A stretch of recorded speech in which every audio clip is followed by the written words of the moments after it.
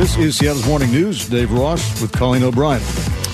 In Atlanta, there is a venture capital group called the Fearless Fund, and what they've decided to do is to award grants of $20,000 plus business support services and mentorship to black women-owned businesses because there are so few black women in the venture capital business.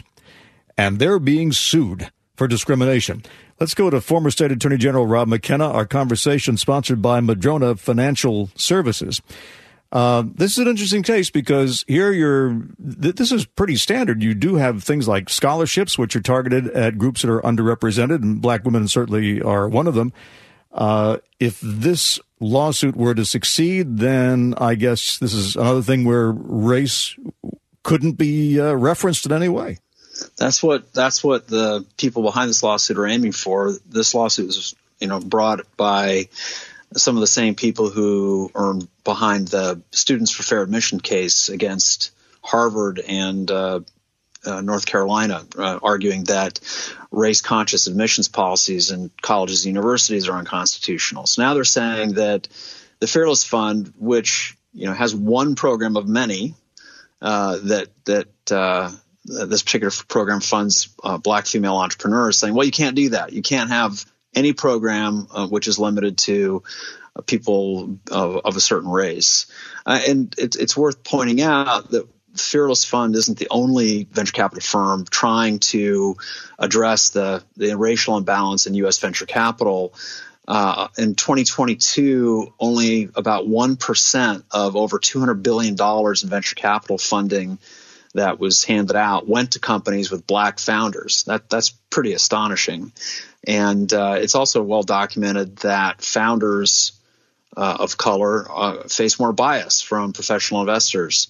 So this effort by Fearless Fund and others is designed to combat that by making these $20,000 grants available. And what stands out to me and what distinguishes this from what we saw in the Harvard and North Carolina higher education cases is that we're talking about private capital here. We're not talking about a public benefit in the form of education, of higher education.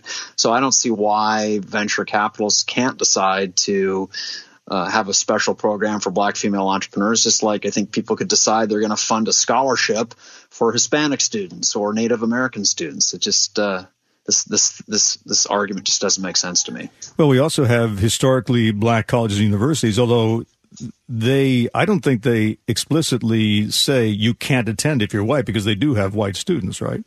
They do, yeah. I've been to Howard University to recruit to the Attorney General's office and met some white students there, as a matter of fact. So, but they've built programs that they had to build because they're historically students that they're now wouldn't have been able to get into public universities. So they said, we're going to have to do it ourselves and provide higher education. And that's that's another feature of this lawsuit, which I think is pretty troubling. It's that the plaintiffs here are actually trying to turn the very laws that were enacted back in the 1860s to protect freed slaves against the descendants of those freed slaves by saying these laws mean you cannot have programs that benefit people based or not. Let me start over. What they're saying is you cannot have laws. Start over again. What they're saying is you can't have programs that benefit people based on their color, even though you're trying to help them with issues like economic development and you're trying to address historically underserved areas. But the argument the lawsuit makes is, hey, if the shoe was on the other foot, if this was a venture capital program that said we're going to emphasize helping white-owned businesses, there'd be outrage, wouldn't there? Yeah, there would be, and that's because whites are not historically disadvantaged, discriminated against class, right? People of color are, which is why we had to pass civil rights statutes in the 1960s, over 100 years after the Civil War ended. And there is still invidious discrimination, and in the venture capital sphere, as I just pointed out, there's lots of evidence that people of color, and especially black founders, face real discrimination.